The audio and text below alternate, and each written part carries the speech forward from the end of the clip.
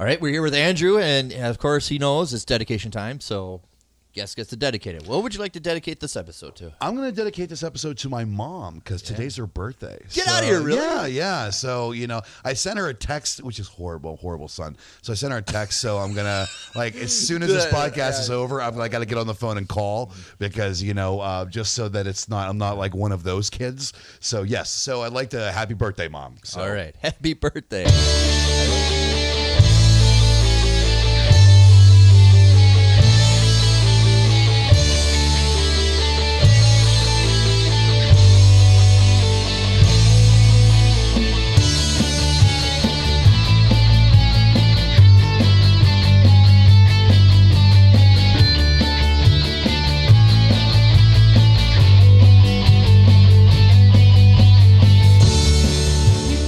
All right, we're here with Andrew Hunt. How you doing, Andrew? Good. I'm doing great. Does anybody have problems? I like to talk about names first and everything. Yeah. Does anybody have problems with the last name? Hunt? Yeah. Pretty easy one. Right. But ironically, very few people call me Andrew. Usually it's Andy. All right, Or my ex-wife has got a lot of other names for me. So it's funny because my students and people that know me call me Andy. My mom will call me and Andrew, it just feels weird because anytime I hear Andrew, it makes me feel like an adult, and it's kind of like I don't feel like an adult. And we just had a previous guest, Jennifer, talk about that. How she talked about she'd like to be. Maybe she wants to come back, Jenny, because she feels old now. Yeah, no, yeah.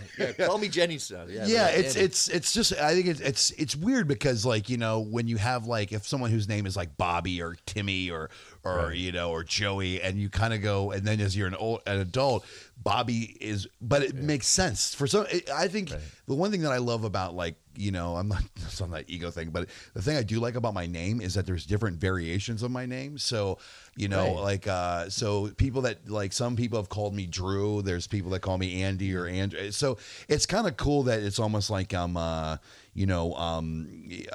even look at this when I'm writing characters. I try to find names for characters in scripts that like Samantha. The mom might say Samantha, the friends might say Sam, the grandfather might say Sammy. So it's just a name gives you just a different type of relationship.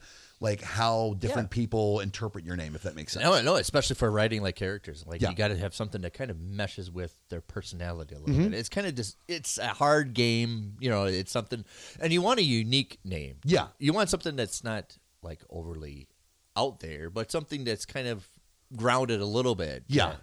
And it's interesting because, for example, my dad's name is Frank. And, I don't know anyone my age named Frank. I'm just thinking Frank Hunt should be baking baked beans. No, totally. Frank Hunt's beans, it's good stuff. But it's funny because nowadays you're seeing kids that are 5 or 6 years old with the name Frank. Right, it comes back a little bit. It does, or the name Jack, or it's really interesting that you see some of these names, these timeless names. That you like in our generation, we hear a lot of Sean's. There's a lot of mine. Everybody had a friend Nick, right? Yeah, Nick. Yeah, but here, see, Nick. It's funny because Nick is, and I'm not blowing smoke. Nick is also one of my favorite names for characters because you've got Nick, Nicholas, Nikolai, right? Nikki. But it can also be a bad and a good. Exactly. Nick has got a really interesting. The thing that I like about Nick is you don't know if Nick's a good guy or a bad guy. And it's one of those things that I'll talk about where it's if you've got a name that's got a hard consonant at the end, like Jack, Nick, Frank, it's a stronger, more. It's a tougher name. Yeah. But, and not that I'm making fun of anyone with the name like Eli or Isaiah but it's a softer name. And so when you're writing and you're coming up with a character and you try to figure out what kind of name to give them, it's sometimes Eli is a great name for a character because maybe this person thinks that the world's bigger than they are. So if that makes sense, I don't know if you remember the movie On the Waterfront. Yeah. With Marlon Brando. Yeah. And Marlon Brando's name is Terry in the movie. Okay. And if you think about it, Terry's a boy and a girl's name. Exactly, yeah. And he wanted that name because here's a character that's working both sides. He's a good guy and a bad guy. He wanted that complexity. That's why he really wanted to. He's like, I think my guy should have like a guy-girl name, like a Terry or something. See, and it's interesting because when I usually write female characters, I usually give them kind of like that unisex name. Like I love Samantha is my favorite name ever. So a lot of my characters, like there's been friends of mine that will like read a script and the script I write and they're like, oh great, yeah, her name's Samantha. I'm like, yeah, it's either Samantha, Alex, or nowadays it's like Max, like Maxine or, and I do love those names where Alex is another one. I really like those names that could go boy or girl, you know? Yeah. Yeah. It's a popularity now. I've seen a lot more girls are named Ryan. Which is heavily dominant for guys and everything. But you talk about how things get recycled. I picked up my niece, and she's a little bit older. She's high school now. But when she was in kindergarten, I went to pick her up for school. It was comical because there was all grandma names: Hazel, Ruth, Evelyn, and Ruby. And I was like, they're all coming back. No, exactly. There's a Martha. You got like a 3-year-old Martha. You're like, what fucking 3-year-old is named Martha? Right. She's making cookies already. It's like, where is your 3-year-old child, Martha? Well, where do you think? If you got the name Martha, you're either quilting or making cookies. So, but no, it's cool. And I'm kind of glad that some of the other names were kind of like kind of popular, like. I don't know, like maybe like 10 years ago, is like some names started to come up, like and I don't really want to say any because if anyone's listening, right, I don't want to. And their name is like Autumn, but it's interesting where like I think. What I like about some of the classical names is that it allows the person who owns that name to create their own identity for that name. Right. Yeah. When a parent wants to go, well, we want to be really creative with our child's name, and we want to name him like Dallas. And again, nothing wrong with Dallas. But I'm just saying that it's not as common. It's not. It's weird because it's like and it's funny because I know a photographer named Dallas, and she's amazing. Yeah. So I'm like walking this fucking fine tightrope. You're gonna get another text message. Yeah, no, totally. But it's kind of like when you got some of these classical names, it allows the person who is living that name to identify and to define what that name is. Sure. And and I think that sometimes when but at the same time, my editor that I work with, his oldest daughter's name's Story, and I think that is a great name for a kid. So I'm a total hypocrite right now because sometimes I'll go. I like the classical names, but at the same time, when somebody let's get a little creative. Get creative without getting too creative, because I think sometimes when like when I'm doing casting, like auditioning little kids, and you get some names that you're going, my God, that kid's got a lot to, that's a big name for an 8-year-old, Right, especially when you do class, right? Yeah. I mean, and so it's a really interesting thing because it's one of those things that a lot goes into a name. And even like with my students, if like they're writing a script and they're like, well, we never say the person's name, so in the script it's guy walks in the store, guy goes over, and I'm like, no, always give the character a name so we can at least identify. Sure. I like that idea. We can't identify like man walks in the room, man sits down, man turns on television. It's like, I don't know who this guy is. But if you're just saying, like Paul comes into the room, Paul sits down, Paul turns on. Now it's not a man. It's not just a guy. It's Paul. So it's more identifiable, and and so like I said, even like with a lot of the stuff that I do, you never hear the characters say practically anything. So and if I do write any dialogue, I'm not going to waste time saying somebody's name if it's not important. But in the script, they always have a name, like and I just find it's easier for us to connect with. And we can continue on with this, but as soon as I watch a movie and as soon as I'm done, I always think, can I remember the lead character's name? Yeah, and sometimes I can't. Yeah, is that really important? But sometimes in a movie, it very much is. Right. Yeah. And the thing that drives me crazy, and I agree 100%, because like if you watch a movie and you're like, is it really important what this actor's name was Ethan Hawke's name in this movie. No, it's more important what his occupation or what his agenda is than what his actual name is.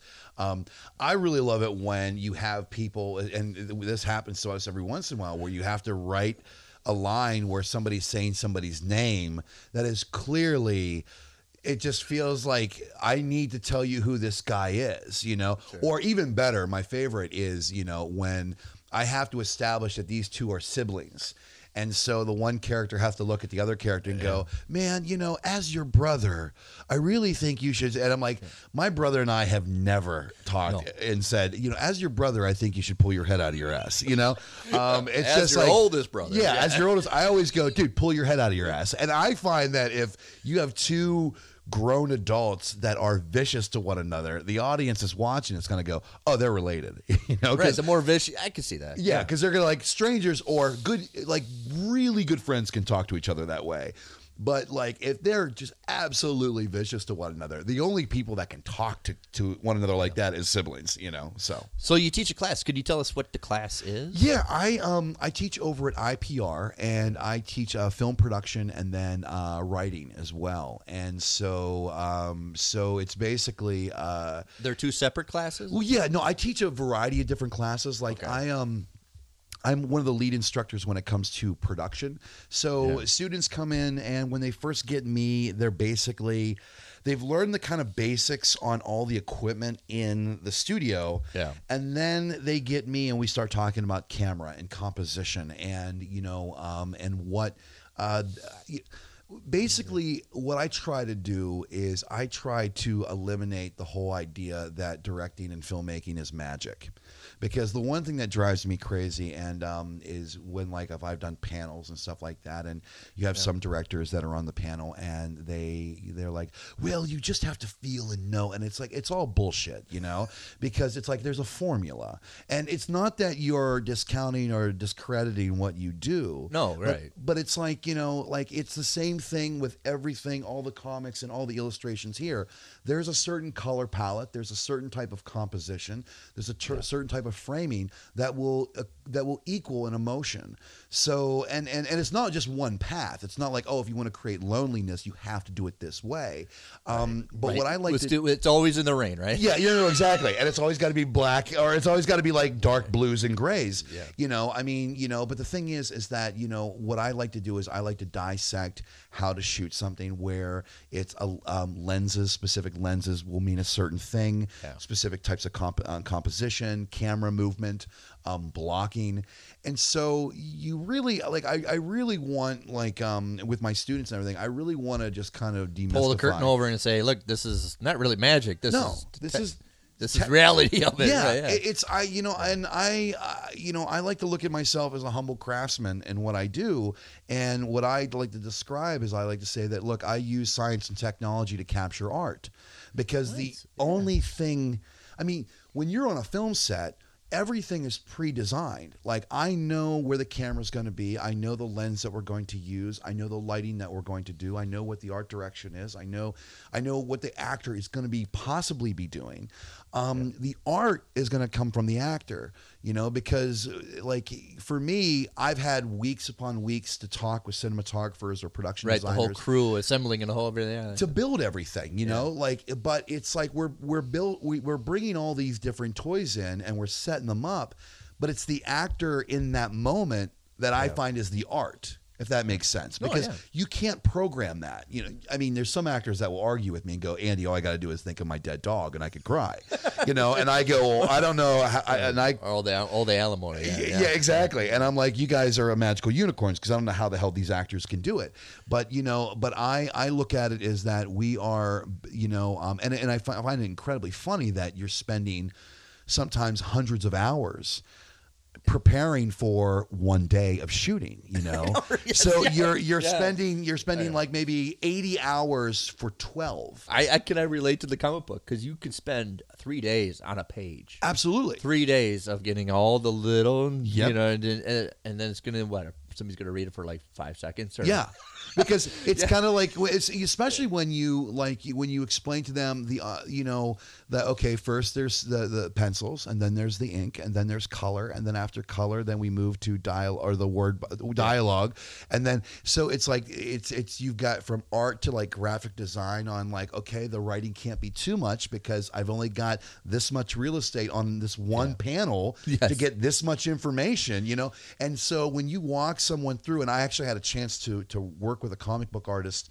on like 12 pages of he was and I'm blanking on his name, but he was one of the artists that did Peter Panzer, and and so when I was sitting there studying how to write for comic books, because it's so different, it's very similar to filmmaking, but it's very different. Right? There's no sound. There's no sound. And there's no pacing, because that's why comic books look like it's intense action, because there's no quiet. Right? Yeah. There's no moment of you can hold the scene or whatever. Right? And it's not like I got 24 frames a second. I got one frame that covers this piece of information, and then but I think at the end of the day, and you look at like comic books, or you look at films, or you look at writing, or you look at anything in a narrative structure, it's all, when do you give the information to the audience? How much do you give? And then once you give that piece of information, it's like, don't repeat it. Move to the next piece of information. And, so it's very strange, because as much as I love the whole artistry of what everybody does in filmmaking, there is a formula. And again, I embrace it, and I go, okay, and the cool thing is that it's the formula, but it's not telling you how the story needs to unfold. It's not telling you that you have to do it this way. No, right, yeah. It's just kind of like, here's the room, paint it however you want, make it you. And at the end of the day, the audience will walk into that room and go, yeah, I know what a room feels or looks like, but they've never been in your room. You know what I mean? And so when they walk in that room and they go, oh, wow, I've never looked at a room this way before. No, right. Especially when they write, okay, he enters an apartment. And there's so varieties of, but in my mind, I wanted a plain and simple, boring. Yep. And it's hard to explain to people, but once you draw it, you go, now I get it. I wanted like something that's subtract of any kind of intimacy, like a home to it. Yeah. And you can't just write it on a page. And friends, you have to kind of show it to people. Well, no, and the funny thing is that like I'll even like have this conversation with students or with other writers, is that sometimes writers want to over-explain on the page when they're writing. Like the guy walks into the room, and we see that there is, a refrigerator on the left, and they so badly want the audience to see exactly what they're seeing, and then you get bored with it. Totally. Well, my question is like, how important is the refrigerator in the room? And they go, well, it's not really important, but I'm like, how important is the dresser? I'm like, so is this person an absolute slob? And they're like, well, yeah. I'm like, okay, well then describe it as guy walks in a room, his room's a fucking disaster, and then that's all you need to write, because then the audience, when they're reading that script, they're going to put their own interpretation of what is a disaster to them. So even you saying like a very boring room to me is fulfilling. It's completely different than a boring room to you. Yeah. And so it's this really weird thing. But then when you get to the physicality of it, that we need to show it. Now we need to know, okay, if a boring room, are we looking at like Ed Norton from Fight Club, where everything is very IKEA like catalog? Yeah. Clean. See, I'm like one of these minimalists where it's like one chair, a desk, and a lamp, and I wish it could be. I'm like, great. My girlfriend, on the other hand, it's like, no, it's we've got to have color and art all over the place, So it's really everyone's definition of like what is what, but you give them that opportunity to put their own idea of what something is in before you visualize it. So do you do primary write screenplays, or have you done like a novel? Or? Well, I've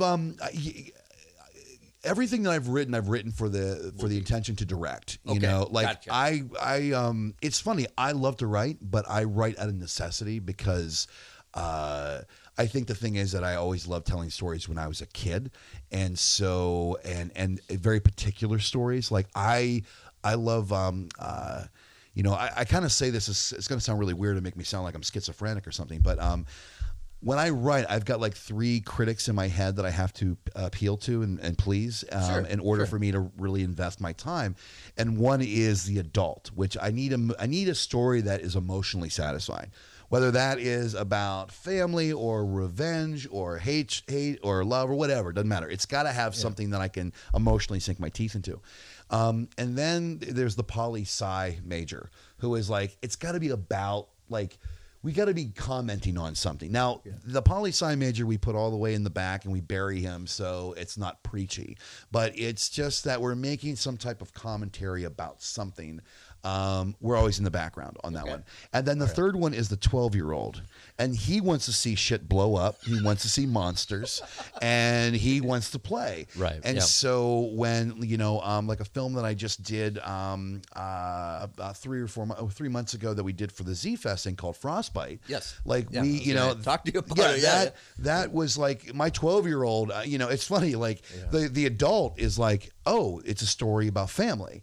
The poli-sci major is going, it's about a specific type of archetype and how things are being laid out in the apocalypse. The 12-year-old goes, zombies, and then and so I've always been, and I also love playing with genres that have been, some people think that it's kind of like dead, like the beautiful thing about if you make a zombie movie differently, you don't have to show the zombie apocalypse. George Romero did that. Zack Snyder did that. World War Z.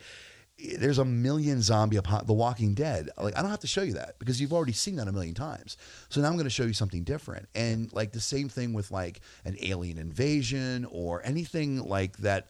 Right. It's like I don't know if you remember the famous director John Landis. Yeah. And his son was going to start, movies, and he goes, "Well, what's the rules for vampires?" And his son lists all the rules for what's the rules for werewolves, and what's the rule for zombies, and then he goes, "The hell with you. There don't exist. Make up your own rules." Exactly. I mean, it's kind of like, and this is totally not like there's no spoilers or whatever, but like in Avengers Endgame when they're talking about time travel, and and they mention Back to the Future, and someone goes, "Are you actually basing time travel on the movie Back to the Future?" Like, because it doesn't work like that. And the beautiful thing is, you don't have to explain it. All you have to say is, guys, it doesn't work like Back to the Future. Right. It's your own rules. Yeah. Right. And so, you do that. And I think, and that's the great thing is that you can take, like, for example, zombies is that you can, like even in our story, I wanted them to be almost feral where it's like, if you have one or two zombies, they're very territorial. So they're almost like two dogs fighting over a bone. And then we would have the conversation of going, well, what happens when there's 30 of them? I'm like, well, then they start to act like a collective, like a hive. Like they're just like these 30 that are just moving as one. But when there's like one or two of them, you can play like they don't know who's the alpha, so they're kind of like feeling. Yeah, each they're other like out. lost the electrons. They just don't know where the center is. Yeah.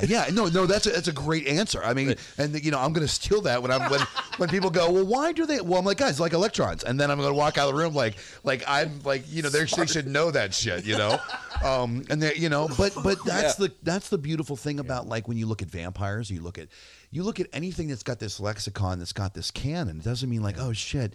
We can only we can only do X, Y, and Z for werewolves or with vampires, and it's like, no, you don't. Who made the rules up? Right? Yeah, but I think you need to base the rules a little bit in. No, I say ground them a little bit. Exactly, so everybody knows where you got your. But it's like the only thing it's like, and I'm like the only problem that I had, and granted, I haven't seen any of these movies. I've only seen the trailers, and when you see vampires during the day, like Twilight, and you're like, see, that's the one rule you really can't break.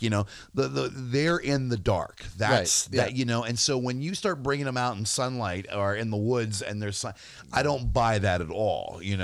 So that's so it's like you got to go with some rules, but there's others you can right. Because I always foster the idea, especially with the class, present something new. Don't something.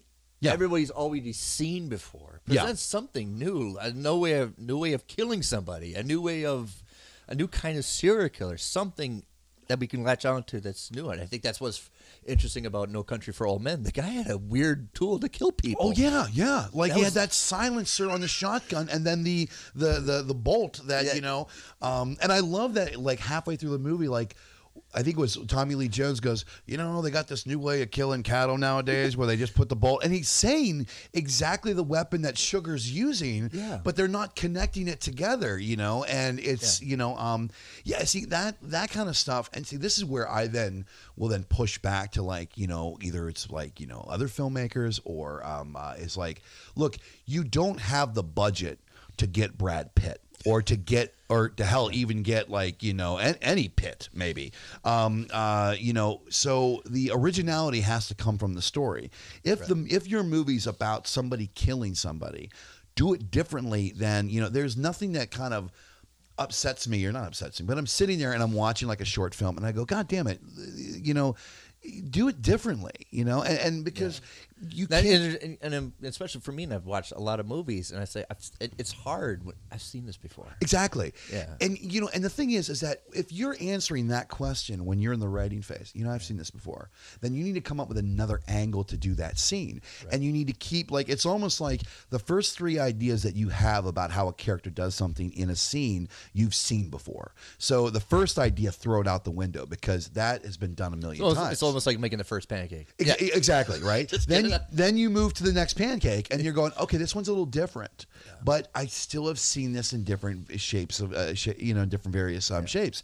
Throw that one away. When you get to the third or fourth one, that's when it starts to get interesting, and I'm super geeking out here, but I mean, I was listening to this podcast about chess masters and how the first 25 or 30 moves that these grand chess masters do has all been pre-planned. So if you move the pawn to this one particular, and as somebody as an avid chess player, I know with the first move what kind of player you are. Yeah, I automatically knew what the game's going to be. But these chess masters, they will be basing history off every chess game ever played. So if you move your piece here, I'm like, oh, I'm going to go the Straczynski method, and so I'm going to counter that. And then you see that counter, and go, oh, well, I'm going to do the Bolshevik method. And so the first 25 moves, you and I are playing somebody else's game. It's not until like the 26th or 27th move. And again, I'm not a chess person, but listening to these interviews, it's when they realize, wait a minute, this is a completely new game that has never been played before because there's billions of different variations of moves that you can do in chess. So it's kind of the same way with storytelling. It's like, and they first 10 pages is something we've all kind of seen before. Yeah, or just kind of like, the first idea, like just how do you get rid of a body? And the first way we've seen X, Y, and Z before. Okay, don't do that. Then let's try it differently. Let's do something instead of burying them. Maybe we're gonna drop them off a bridge. Well, I've seen that before. Okay, maybe we're dropping them off a canyon. Well, I've seen that before. Okay, and so now all of a sudden the drop is no longer maybe maybe I'm dropping them through a garbage chute in a really nice apartment complex. You start to really get very specific about what you're going to do differently because you've got this entire history of storytelling behind you and of showing everybody them doing it their way, like Tarantino, you torture a guy, he cuts a guy's ear off, well, that you haven't really seen that in a movie before. He could have cut the guy's finger off, he could have cut his nose off, but he went with the ear, and so it's one of those things where I think it's like a real challenge for writers. Like I'm probably more vicious with writers in this town or directors than I am with anybody because I'm like, you're sitting in a dark room in front of a computer screen. You have all the time in the world to come up with something different, and when you just deliver the same old, it to me tells me that you wanted to get the writing done quickly so you could go into production so you can start shooting it. And I get that. No, right. Everybody has that speed up moment like, oh my God, I'm getting all excited. Yeah. And I've been taught many times with that excited moment, take a break. Yeah, take a break. Exactly. And get honest feedback. Bring your project in and go, what do you think? And if they're like, well, dude, I've seen this from this movie, or this is kind of like, anytime I hear someone go, this is kind of like an alarm goes off in my head where I'm like, okay, how similar is it? And am I doing almost the same thing that this person's doing? And if I am, well, then I have to completely change it because I can't do the same thing someone else has done. It's got to be different. It's got to be new. Yeah. Bring something new always to the table. It's the only way you are going to continually advance, I think, as a storyteller, because at the end of the day, if you continue to do this, people want to see how you tell the story. Not like, oh, this is a vampire movie. Like, how do you tell a vampire story? Like, how do you tell a crime story? Like, and you know, it's the interpretation. It's like every single one of these artists, these illustrators, and these comic books that are on your walls here. It's like, I want to see what happens when Dave McKean draws the Joker. Yeah. You know, like, or I want to see, like, that's the I want to make see your own, right? Exactly, you know, and so that it's your own interpretation of a story that we've seen a million times, but we haven't seen it this way because this is the first time you're telling it. Nice. Yeah. Nice. All right, we're going to take a little break and more with Andrew Hunt. He's the critic, He's the comic. and that's the gimmick. It's the Dare Daniel podcast, where film critic Daniel Barnes and comedian Corky McDonald do your dirty work by watching the worst movies imaginable. Know of a movie so bad you have to share it? A film with a bad rap you've always been curious about? An underrated bit of cinema you'd love to hear discussed? Or are you a great big fat person? Whatever the case, we happily accept your most sadistic or altruistic dares. Every Tuesday, we release a full-length episode of cinematic stunt work. And every Thursday, an action-packed mini-episode featuring previews, general movie discussion, and your movie dares, plus beer. Available on iTunes, Stitcher, Google Play. Our website, daredaniel.com, and anywhere fine podcasts are burnished and proffered. And make sure to check out our sister pods, Serious Talk Seriously and Graphic Novel Explorers Club, for more quality Sacramento podcasts. Showed up wearing black. Never knew if I'd be back. Up on the same track, way too low. Don't know where I went. Can't recall the stock again. Gave up my will and let it get too far. So- And I'm feeling bad. When did you first start wanting to do movies? When did it click to like, I'm going to do this? Yeah, I mean, I think basically it was, I always loved telling stories. Like, you know, when I was a kid, I find that, you know, I was either going to probably get into either filmmaking or politics, because the problem is that when you're 8 or 9 years old and you have an incredibly crazy imagination, you're a really good liar. And I remember like even coming to school one day and telling all my friends that I actually saw episode 1, 2, and 3 of Star Wars. And this is back like, you know, in the like mid 80s when like all we had was like Star Wars, Empire, and Jedi, you know, and people are going, wait a minute, how did you see the first 3? I'm like, well, guys, don't you see like in, you know, it says episode 4, you know, you guys didn't see the first 3? And I literally came up with this entire like that I watched these movies. I mean, you know, like how Darth Vader. You just convinced it. I just convinced everyone that I had seen these movies, and I'm just completely telling them these stories. Speaking of, have you ever seen, because they did a comic book of the original draft of Star Wars. Did you see this one? No. The original where Luke Skywalker is actually a general. Really? It's all more militant and everything. Oh, that's kinda cool. Before he, Lucas saw advice from Joseph Campbell about how to construct a story. and Gotcha. everything. But they made the whole construct was more of a military. It's more like Flash Gordon. Yeah, well, yeah, because I mean that's what Lucas wanted to do is Flash Gordon, and then they said he couldn't have the rights, so he goes and makes Star Wars. Makes his own, right? You know, I want to meet the guy who, when George Lucas walked in and said, "Okay, so 20th Century Fox, you guys are going to help us make the movie.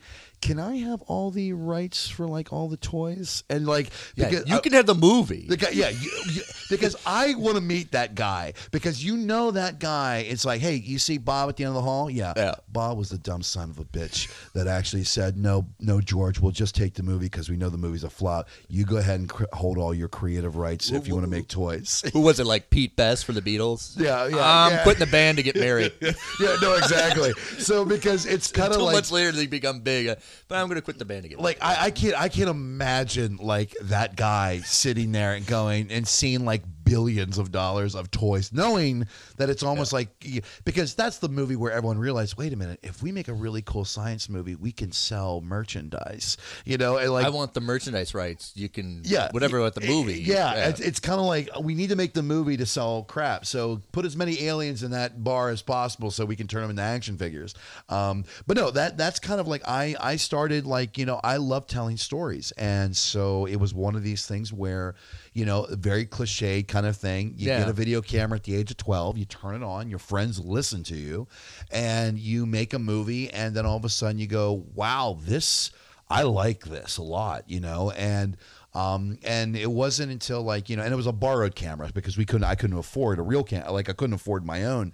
Right. And so it was one of those things, the smartest thing I think I've ever done. And I'm really shocked that I actually came up with this at the age of like 12. But I was reading Premiere Magazine. Like the magazine was like one of the movie magazines. Yeah, it was like the movie magazine that you could pick American, up. Yeah, that you could pick up anywhere, like in any like Barnes and Noble or anything like that. Yeah. And I was reading an article about Jack Nicholson was doing the sequel to Chinatown called The Two Jakes. Two Jakes, yeah. And so I remember reading the article, and basically he was talking a lot about what he thinks makes a good director is a director that understands how the actor works. And because he himself is an actor, that he can communicate with actors better as a director. And at 12 years old, I read this and I go, oh, since there's no film schools for 12-year-olds, I should probably start taking acting classes. And so I begged my parents, because we lived in this small, tiny town on the border of Pennsylvania and West Virginia.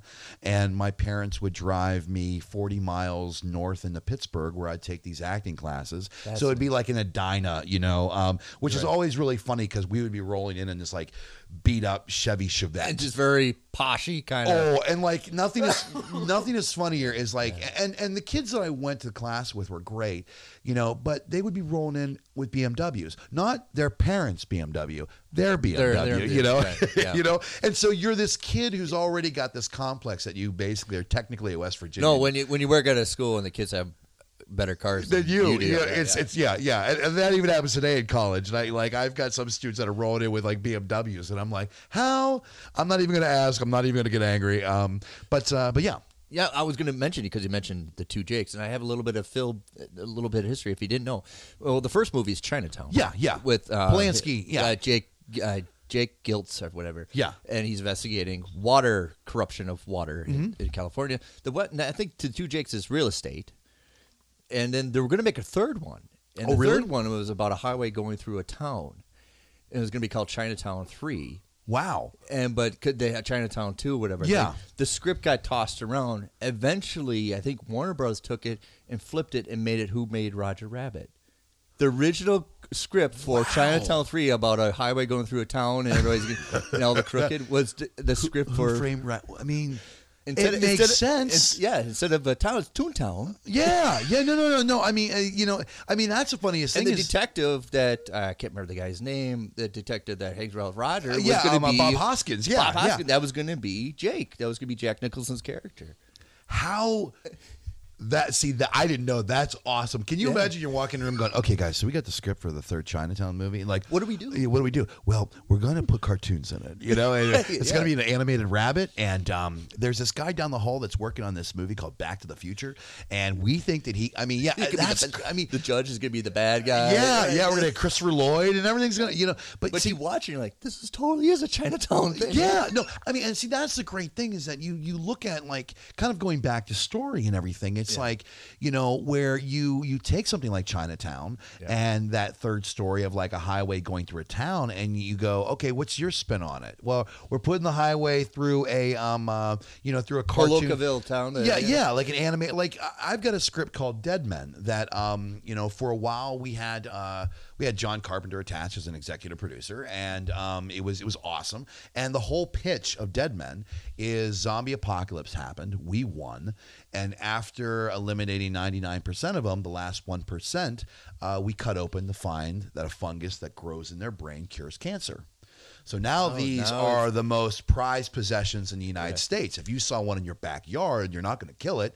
You're going to call the authorities or these guys that are called dead men that are going to come in like garbage men or dog catchers and get this thing off your property, and you're going to get a hefty reward.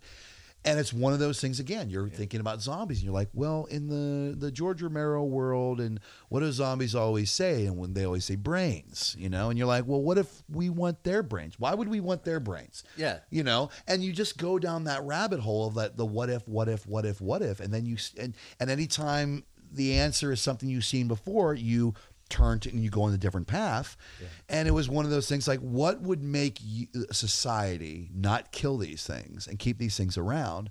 What's the one thing that we would probably go back on our principles something that for? would benefit us. Yeah, totally benefit. Yeah. If the cure for cancer, fuck yeah, you know. I mean, you know, and then all of a sudden you've now got this completely new set of problems because now, you know, in the script, they're like in a it's like a mixture between a cattle ranch and a maximum security prison, and we treat the zombies like great white sharks. Like you can't keep a great white shark in captivity. See, I like the concept with zombies is who's the monster. It's always projected. Who's the monsters in the story? Are we or how we treat them? Or, yeah. Well, it's the interesting thing about zombies, and it's funny because I was talking to Paul Metzger, our composer that we had for Frostbite, about like, you know, you think about zombies.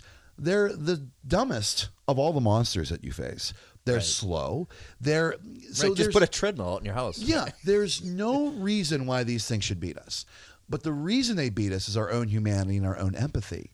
Because if I saw my brother coming through the front yard and my brother's a zombie, but to everybody else he's a zombie, but to me that's my brother. I can't shoot him. And I can't pull the trigger on him. He's a mindless eating machine. He doesn't give a shit. He's going to come up to me and just start attacking me. Yeah. But me, on the other hand, I can't pull the trigger. And so it's my own empathy, it's my own humanity that is the weapon that a zombie, and the zombie doesn't know this. No. And so like, it was funny because at one point, like I had a conversation with John about this, and John was like, why do they win? And I'm like, what do you mean? He goes, why did we win? Why did we win? And I'm like, why did we win what? And he goes, why did we win against the zombies? And my answer, which is sad, is like, because we don't give a shit anymore, you know? And because, you know, I honestly think, and this is where the poli-sci guy major comes in. Sure, yeah. Is I think that if there was actually a zombie apocalypse right now, I think there would be maybe 15 or 20% of people would actually be kind of excited about it. You know, and go. Some people will like, yes, or the I told you crowd. Well, I told you. I get to do something that I'm not allowed to do. I mean, it's indulgences. That's the other thing about I think people is the indulgences and the freedoms. Yeah, and it's just like you just see how people treat one another nowadays. And like, if you don't agree with my politics, or if you don't agree with you're my enemy. It's not that we have a difference of opinion. It's you're on the other side, so clearly you are against me. You know, we have that adversarial kind of thing. And so and that's what.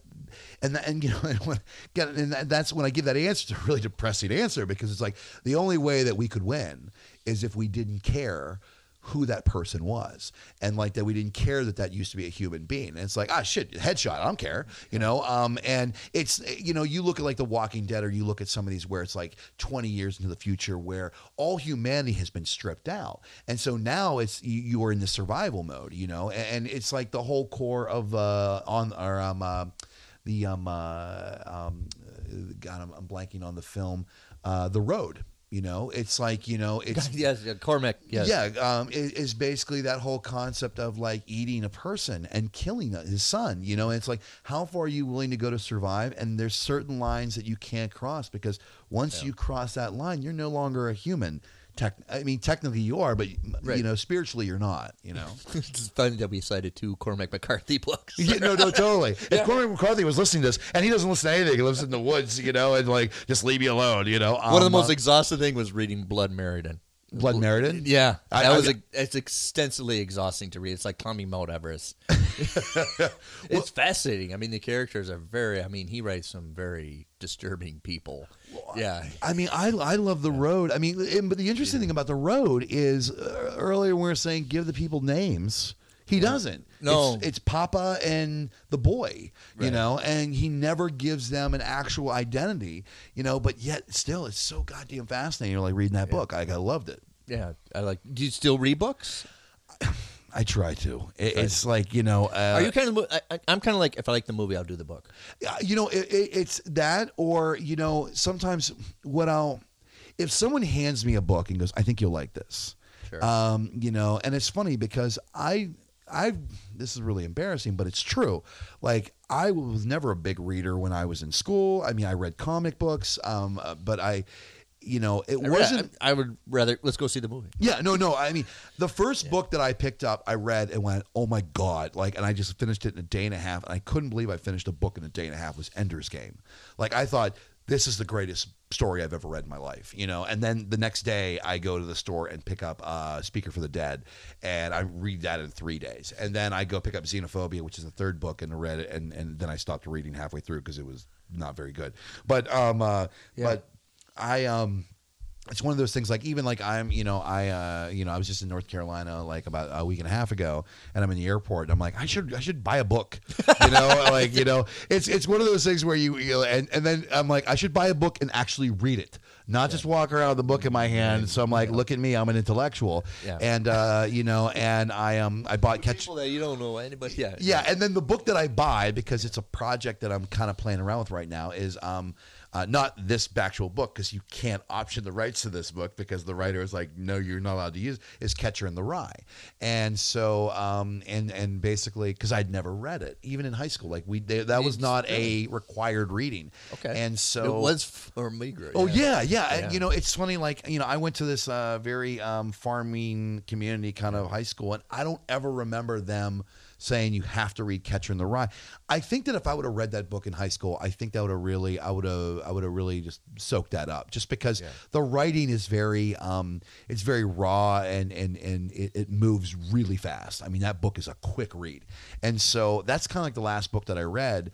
And his aspirations. Because the title's like, what the heck? Then you realize aspirations are. And it's funny because it's like, boy, is that a male chauvinistic book? And it kind of is, right? You read it, and because there's a project that I can't really talk too much about it because I always am afraid to curse my projects when I talk about it too much. Yeah. But what interests me about Catcher in the Rye is not so much the book itself, but the how it inspired the assassination on John Lennon. It inspired the assassination attempt on Ronald Reagan, and then I am blanking on the actress who was actually murdered back in the mid 80s or late 80s, where the killer had read Catcher in the Rye. So it was like Catcher in the Rye. It was almost like there was a frequency that some people would read this book and take it literally, and it inspired them to do something horrific. And I thought, and so I wanted to read that to see if could I pick up that frequency? I mean, not that I want to do anything horrible, but I mean, what are these people reading and seeing in this book that is causing them to do X, Y, and Z? And and then it goes into these big philosophical conversations where I'm sitting there with my friends or my girlfriend. We're talking about if you knew that you were going to create a comic book that would inspire someone to walk into a grocery store and kill 12 people, here's the question: would you finish the comic book? And that's fascinating, because are you responsible for their interpretation? Totally. Okay, so the interesting thing is, so you write the comic book, and you inspire this guy in Columbus, Ohio, to shoot his neighbor. Okay. Well, maybe there was just something wrong with that guy. So we're not going to put the blame on you. But now let's say a guy in Sacramento reads your comic book and he too kills his neighbor. Now all of a sudden we're starting to look at you a little bit more, know? Yeah. And then 3 other people across the country, they too go out and kill their next door neighbor. Now all of a sudden we're looking at the author, looking at the creator and going, there's something here, man, that maybe you didn't even realize you were creating that is sending this signal out to certain people that are, it's like, Charles Manson with Helter Skelter, and listen to that song. Oh, you want me? Right, you want me if you play it backwards or do whatever you want. Oh, it's or Hitler reading Darwin. Oh, natural selection. Yeah. Oh, the fascinating thing to me is, if I was in a time machine, and this is crazy talk, but if I went back in time and I sat there with with Salinger and went, hey, how's the book going? And he's like, well, it's good. I've got only 2 more chapters, and this Holden Caulfield, he's a character, and you're like, okay, so here's the deal. When you finish this book, there's going to be an attempted assassination on the 41st president or 40th or third. So I forget what Reagan was. So there'll be an assassination attempt on Reagan's life that you somewhat inspired. There's another great artist. His name's John Lennon, who happened to be in this band called the Beatles. You don't really know about them yet, but they are going to be the biggest band to ever, to ever exist. And he's going to be murdered because this guy read the book and he was inspired. And then this one actress. So how's the book coming along? You know what I mean? And then the question then goes, oh, do I finish this thing? Or, because then there's no right or wrong. Right. But it's just this really fascinating thing of what responsibility does a creator or someone who's telling a story have? And if they notice that maybe something that I am creating is causing X, Y, or Z, it's like Oppenheimer. Do I give you the formula to the nuclear bomb or do I burn it? Because if I burn it, I'm protecting the essence of what I was trying to create, because now it's like Frankenstein. I don't want you to I don't want to unleash the monster, so I need to destroy it, even though I loved creating it. So then the question is, are you obsessed with being known as the creator, or were you just obsessed with creating it?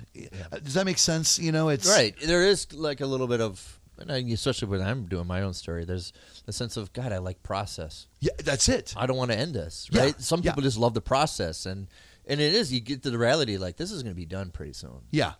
And then I want to go back to that. I love the process of it. I think people get trapped in that whole getting the process. Well, I think people are always looking for the end game. Like if someone walked up to me and said, look, dude, here's the deal. You are going to live till, I'm hoping, like I'm in my 80s.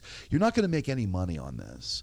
There's not going to be any fame. There's not going to be any of this shit. It's just going to be, but every day you're going to get up and you're going to work on a little script, and then you're going to go out and you're going to make a little movie. Every 7 or 8 months, you're going to make a little couple projects, and every once in a while you'll do a feature, and you're going to be teaching. And so you're going to be immersed into what you love to do. Right. But you're not going to be, Kubrick, right? Yeah. So here's the question. You still want to do it? And my answer is, fuck yeah. Like, if I get to play every day, because I don't consider what I do as work, I consider it play, then I'm happy. Because I love when people ask me, like, what's your favorite part about directing or working in film? And I'm like, all of it, because I get to play in the sandbox with the sound designers. I get to play in a sandbox with actors. I get to play in a sandbox with the cinematographers. I get to play in everybody else's sandbox and create something. And to me, that's the joy, I'm not the thing that the only part of the process that I hate for filmmaking is standing in front of that fucking rap at a film festival, getting your picture taken, or going into, like, I love being in a dark theater and watching the back of people's heads watch the stuff that I made. Like, I love that. Sure. But that red carpet shit, or that, like, I never dress up for just that. Because it's my least favorite part. You can actually, when you watch Oscars, you can tell who's uncomfortable doing it. Yeah, you can just tell them, it's like, God, I hate this. Yeah, you can tell the person that's like, my agent tells me that I have to be here because I need one to. Pop in my brain is Heath Ledger. You can tell him he's just yeah. You can just tell, I really don't want to do this. It's like, or even someone like looking at someone like Joaquin Phoenix who doesn't even watch the movies that he's in. Right. And to me, I totally get that, because you're doing this because of the process. You love being there on set and being in that moment, whatever that character is, that's what you love doing. The going to the premiere and smiling and getting your picture taken and, all that, that's all bullshit. Granted, sometimes you have to do that. By contract. Yeah, because, it's kind of like, it's one of those things where, I was going to think, like, Christian Bale doesn't do talk shows. Yeah. So you only ever see my Jimmy Fallon, and he puts that in his contract. I'll do your movie. Yeah. I'm not doing the PR. Yeah, I mean, I might do the EPKs where I'm in the hotel and different reporters come in, but I'm not going to be the guy that's going to be on like Jimmy Fallon doing like some crazy. I agree with him, and the people have a lot of polarized, but he's like, I'm awkward with that. He goes, I'm socially awkward with it. People don't believe it because he's an actor, right? Yep. But he goes, I fumble. I'm stupid. Obviously, everybody recorded me having an outburst on set.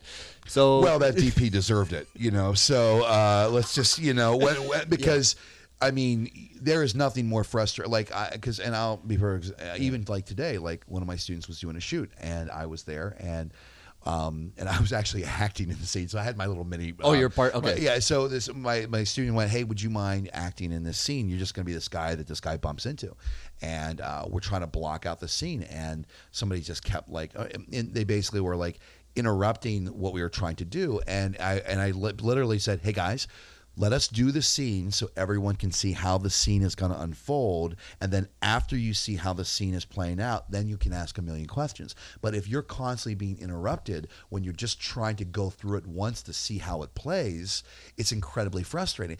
I can imagine.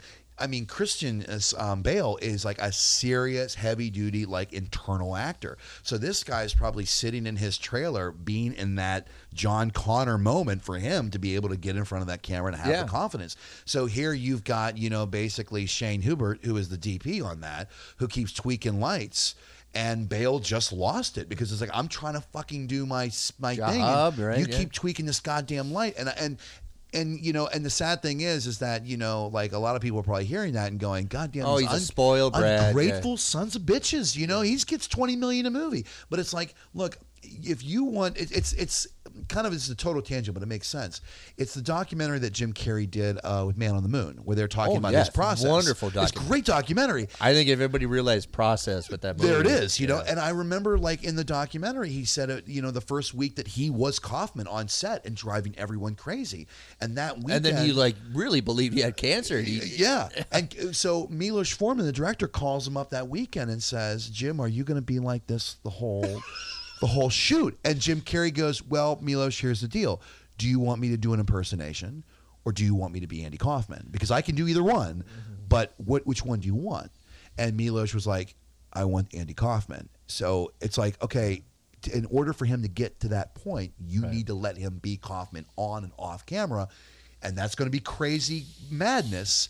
But that's the person we're doing. But you're like going back to using science and technology to capture art. Your job as a director is to create and build the biggest fucking jar you can to capture that lightning when you're on set.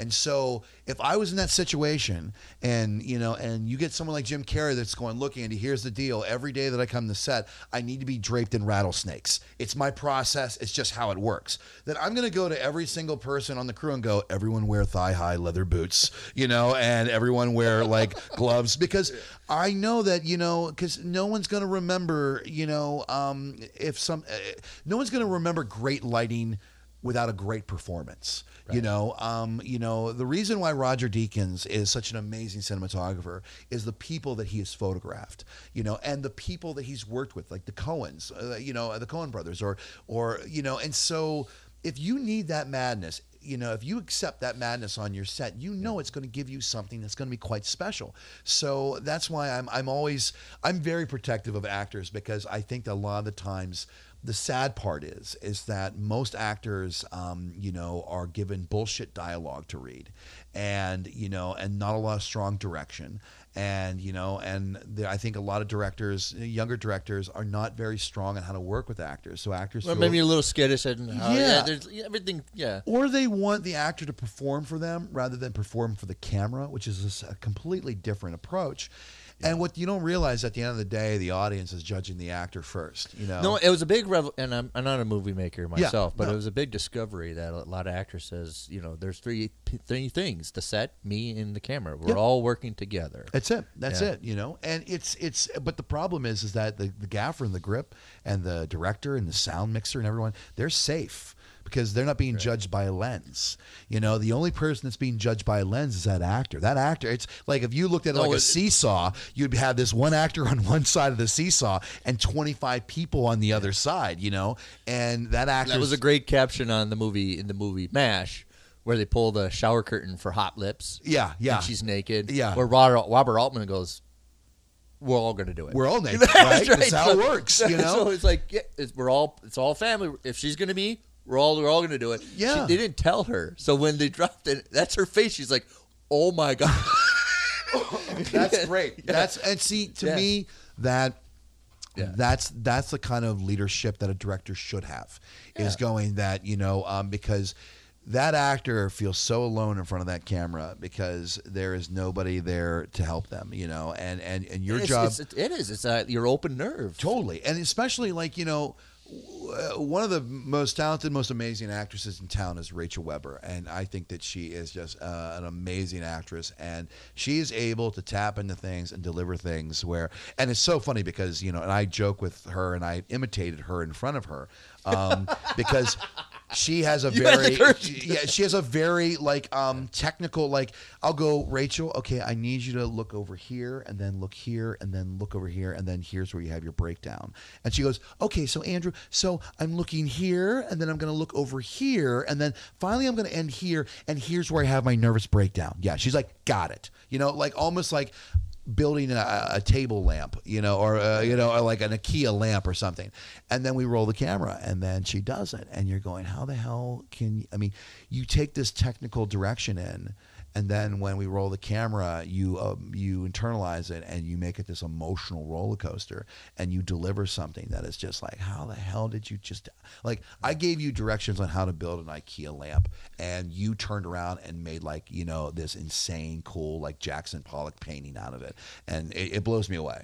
Do you like to do prep before movies? I prep the shit out of movies when it comes to the logistics, you know, from everything from the cinematography to the production design, wardrobe. I'm constantly looking for problems, because I kind of justify that every prep, you can't prep enough. And you only know how much preparation you've done in a movie when you're on it and you realize, oh my God, I didn't think about that. Or, oh my God, we forgot this. Or, oh, did we need that? You know, and then the time starts to eat up. And what happens is, you know, like we even had this today. Then you lose a lot of the capture intensity, right? Yeah, so you kind of look at, you only have so many takes, so many shots, and so many setups, and so many scenes that you could do in a day. So you have to ask yourself the question, like even like today, my students were like, oh, we want to do a tracking shot towards this restaurant. But the one student's got a Ronin at home. If we get in the car and drive and get the Ronin and come back, it'll take about an hour and a half to 2 hours. Well, yeah, and so the question is, are you willing to sacrifice 2 hours of your day and sacrifice all these different takes, shots, and possibly a setup for that decision? So you look at it when you go into a set, you're like, okay, every decision that you make is going to take away a take from you. So if you go, man, I really don't like how this lighting is going to work, we need to tear the lighting down and relight. Okay, well, you relight, that's going to take maybe 5 or 6 takes away from you. It might take away a shot. If someone screws up royally over here, that might be a setup. You know, if someone royally screws up, that's a scene. So so when a student screws up on one of my students' shoots, yeah, I don't go, man, you screwed up. I go, you took 3 takes away from that director. Like, you took a camera angle away from that director. Like, because you forgot this piece of equipment or forgot to charge the battery, you took a scene away from this director today. So you understand that, like, everything is about, like, when you're on a film set, it's like, it's the same thing as like, going across the Antarctic. Like, everything there is trying to kill you. You know, everything on a film set is trying to stop you from making a movie. Well, I don't know if you don't know, but I used to officiate football for 20 years. Yeah. And everything, everybody has that idea they're always against you, but you're hired to do a job. Yeah. The guy in the white cap hired you to work your area. Yeah. Yep. And you better know he didn't ask you or quiz you the rules. You better know the rules, right? Yeah. Because if you screw up, we all look bad. No, right? Totally. No, exactly. You could blow I'm on the sideline, and you can blow a call for that team. I didn't make the call, but we all look bad, and who's going to get the earful? Yeah. Let me ask you this. Going completely on officiating, because you also umpired baseball as well, correct? I umpired for 1 year softball. Okay, so let me ask you. Yeah, a lot of those games are by yourself, too. How do you feel about the slow motion of the instant of the replay in baseball? Because, for the longest time, you couldn't. There was no replay, right? Or because it's there's 2 different schools of thought. One of them is work harder. Yep. Because you're on camera. Yeah. Work harder, and a lot of these officials actually are doing a much better job because they know you're going to take time away to research it, right? Yeah, yeah. But also, they want to get the right call. Yeah. No. I always talk about that.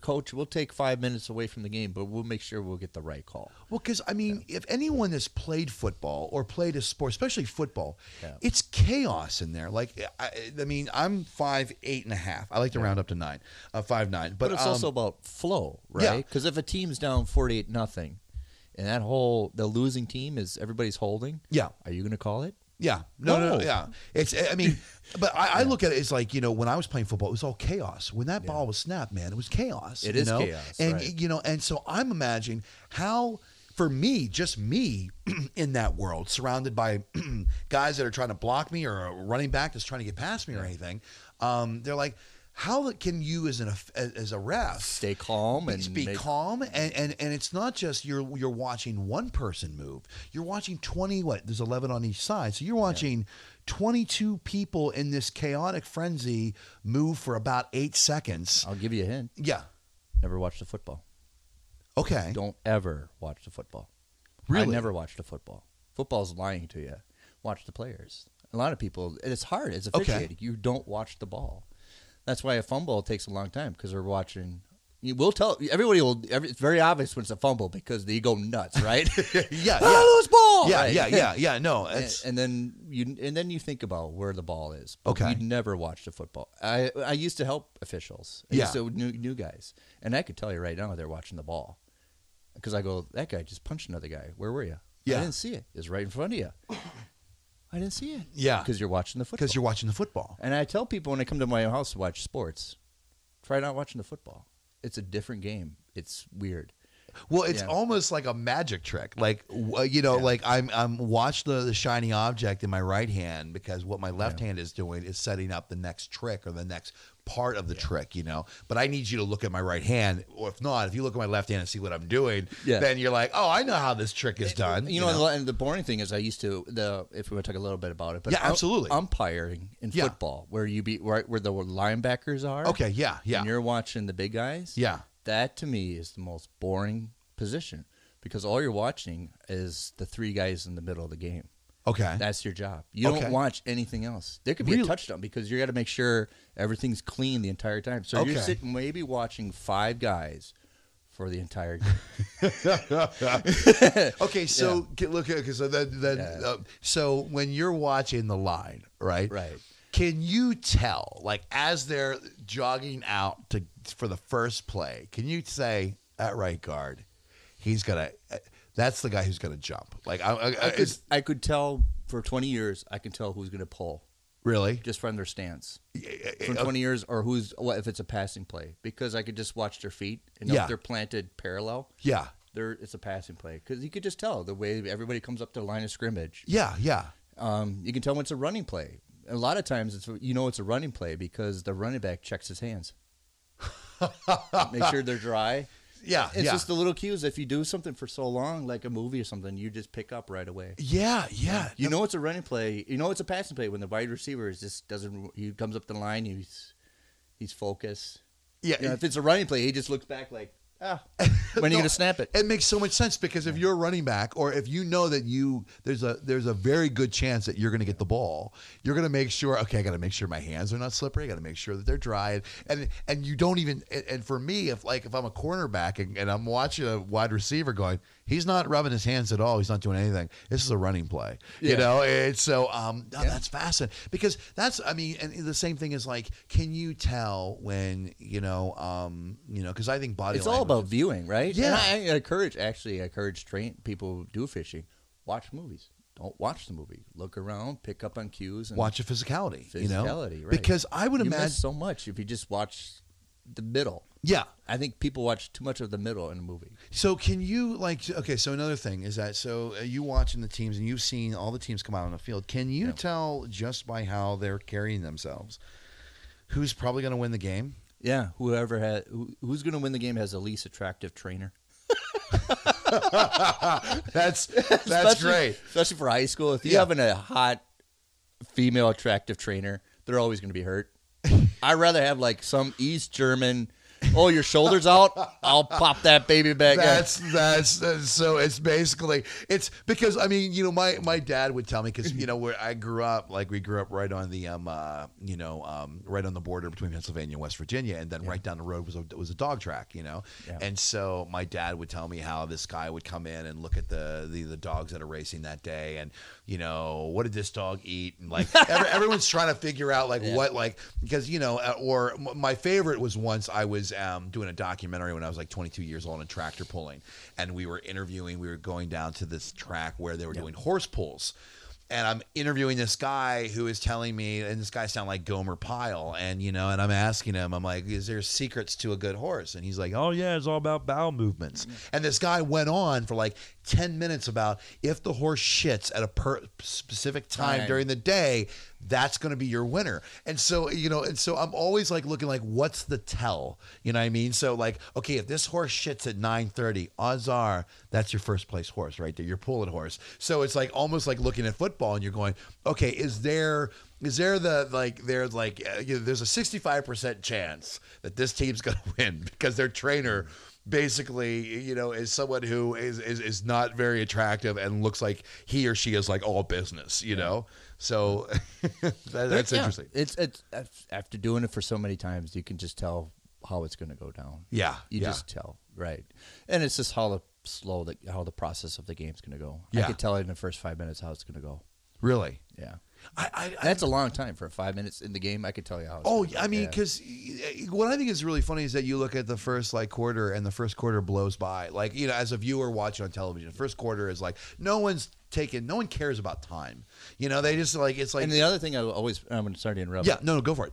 I always look for the center. If the center for the football team, has control of the huddle, brings a ball in, has everything shipped down, it's going to be a fantastic offense. Really? If the center doesn't know what he's sloppy and everybody's kind of it's like forever. But the center's here's the football, sir. And he hands out there, they march out there.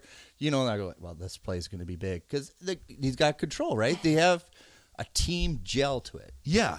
I mean, because the quarterback is always the one that's got is the flash, and same with the running backs. And your center's the first person.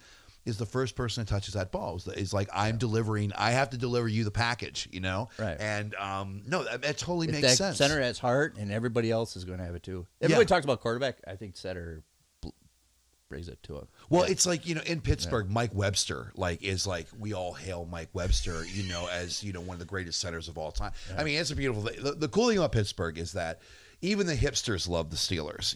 There is nobody in Pittsburgh that here in Minnesota, it's you hear some people go, I don't like the Vikings. I'm more of a Packers guy, and then, in Pittsburgh, there is no I don't like the Steelers. I like the Browns, or I like the Ravens. No, everyone is yeah. And that, from even over here, you can just kind of tell that's the way it is. It's just absolute,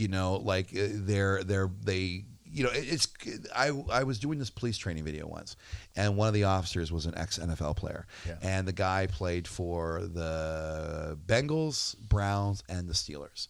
And and the other cop, was a local from Minneapolis, and they're having this conversation back and forth. And the guy, Terry, I'm blanking on his last name. It was he was a tight end, and he said, no, the Pittsburgh was the best team ever to play for. He goes, because after we would get our ass kicked, because he was playing during the years when Steelers weren't good at all. And he's like, we would run back into the locker room, and as we were running into the locker room, you would hear the people in the stands go, we'll get them next time.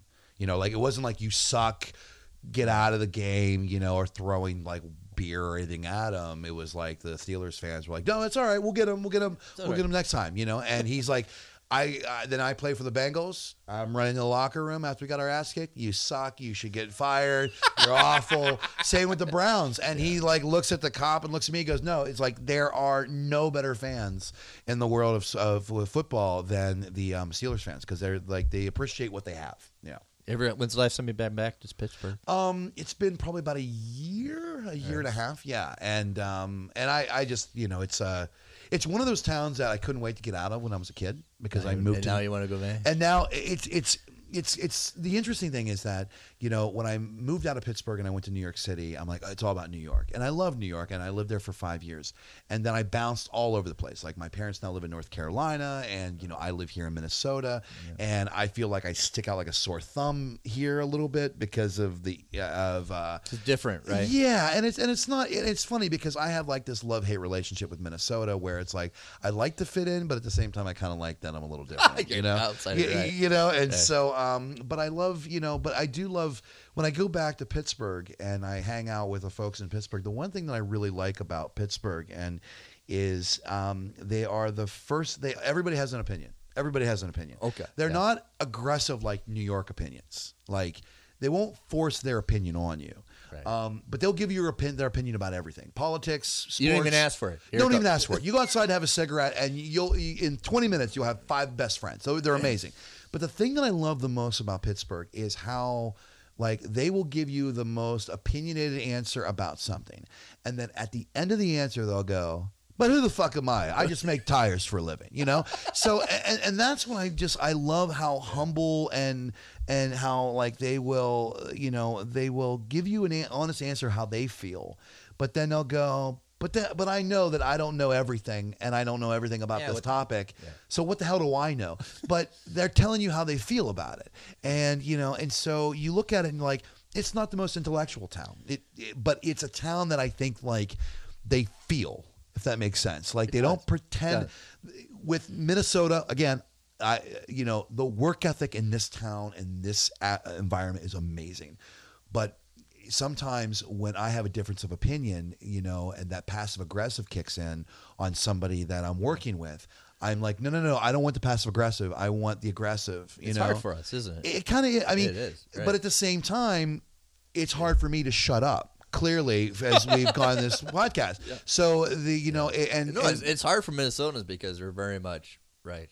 You know, well, it's like I don't want to hurt your feelings, and No, it's like, yeah. you're not going to hurt my feelings. You know, go for it. You know, and so yeah, I mean, it's, but at the same time, we have a person from our school. He came from the East Coast, and he's like, I'm still not used to you this nice. I think you guys are still scheming me. Well, I feel the same way when I'm down south, right? They're like, well, how you doing, darling? I'm like, you picked my pocket. You know, you like that. Where's my ring? My ring on? That right. Southern charm is like, there's, you know, and so it's, but no, I think the thing is that, you know, the coolest thing is what I find with this area is once you make a friend, like a real, like a connection, like, I understand why now people go, oh, these are my friends from high school or college, and we're still friends 25 years later. And I go, shit, I don't have any friends that I grew up with, you know, that I'm around. And the loyalty is quite amazing, you know, and is incredibly impressive.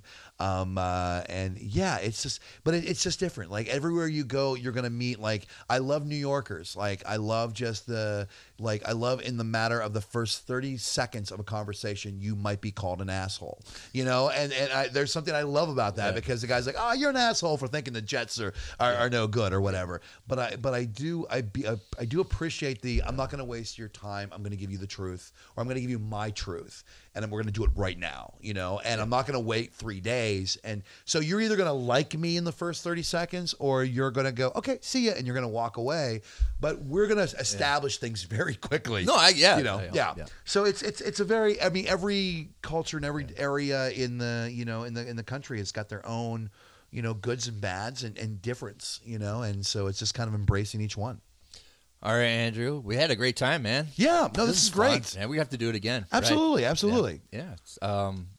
So, what's new adventure for Frostbite? Well, where's it go? It's going. Well, yeah, we did really well at the 50/50 screening. That's right. Yeah, you did.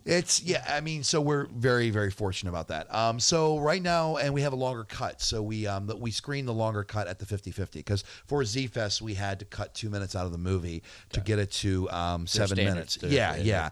And there was some things that I felt like, you know, when you're cutting them and you're editing a movie, you feel like you're cutting fat. I feel that with the 2 minutes that we cut out for the Z-Fest version, we cut like it was like flesh and bone. Like I feel like it was like, which finger do I need to remove? So we were able to put that back in, and right now we're going to be doing a big festival launch on it and getting it out too. The great thing is by winning the 50/50, it's additional income, not income, but it's an investment where now I can look at like, we've got like about 35 to 50 different film festivals we want to submit it to.